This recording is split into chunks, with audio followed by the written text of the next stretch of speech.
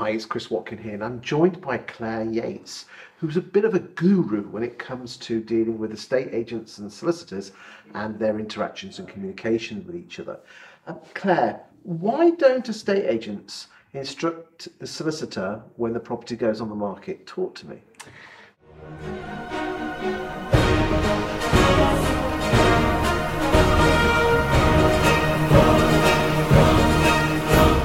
I don't really understand why.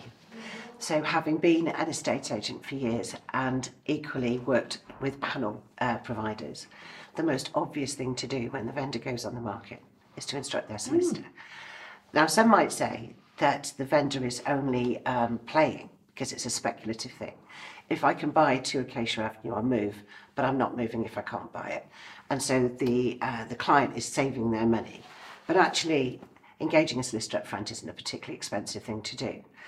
It's highly risky for the agent, however, because the agent has taken instructions from a person they don't really know about a property they have no information on.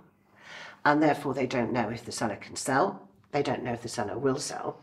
And at this point, the agent starts to invest huge sums of money in advertising, marketing, arranging viewings, accompanying viewings, all to have potentially all of that money wasted when the vendor changes their mind and says, well, at least I saved on lawyer fees.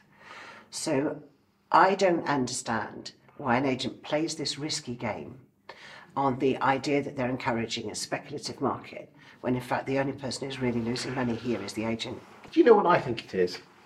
I think it's valuers worried that they're going to put a barrier in the way of getting the listing. Because let's all be honest, the vast majority, not all, they don't really care about the house selling. All they care about is the tickle under their chin that they've got the listing. Hence why 6 in 10 houses is pre-COVID sell with the second agent, because they overvalue it because they want the listing. What do you think the answer is? How do we change valuers' points of view that it's part of their listing presentation? I think they should be responsible for their percentage of sales that go through. Because at the moment, if you're looking at... But they are, because they're being paid commission on the exchange. Well, it depends on how the company is set up. So there are some businesses where they have valuers, they have negotiators, and they have sales progressors. And the valuers are just incentivised to bring property on. Yes, there's a lot of corporates that do actually pay just on listing, don't they? Yes, so where's the risk to them? So, but actually, if you're an estate agency owner, your whole business is predicated like this. And all of the time, you should be playing the odds and working out what's a safer bet than a more risky bet. So to me, an overvalued house with a vendor we know nothing about, who hasn't got a destination in mind, it's high risk. And weirdly enough, that's the one that the fee's negotiated on. So then it's handed to the negotiator to sell. Everyone in that street has now put up the flags and having a party over the valuation that's just been given to that single house. And then there's a flurry of more instructions coming on, all at crazy prices and all costing the agent money. That marketing cost is borne by the first agent. That's the brutality of it. The negotiator then desperately trying to get people round who give the same feedback, and finally the vendor says, do you know what, we've had a think and we don't want to do this anymore.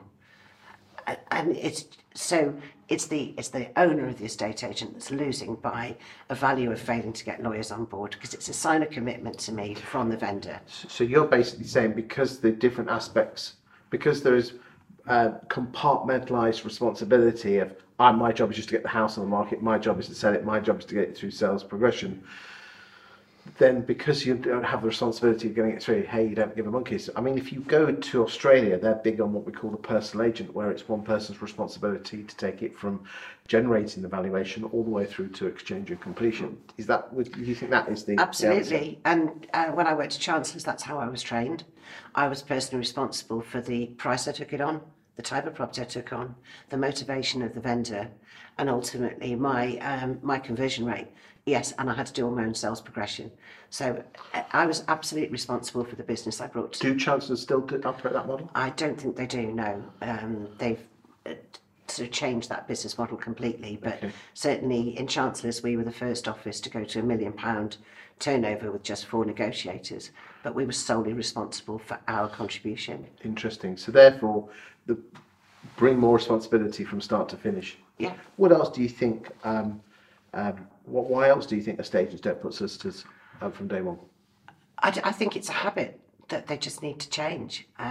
We had the opportunity, obviously, when HIPs were first talked about, that we could change the way we worked, and it was seen by many as a detriment or as a barrier, as you mentioned earlier. But I actually think that knowing where the boundaries of a property are from day one, understanding if there's an adopted road, or understanding if there's a right of way across your back garden, all of this stuff, the agent should be able to accurately describe very quickly, and with lease information as well. Well, thankfully, there's firms like Sprift out there that will get this information out. And I don't know if you've ever seen a Sprift report, but they truly are amazing. I'm not being paid to say this, by the way, but I just love them to bits. And even solicitors are actually loving them to bits and actually want that information up front. Yes.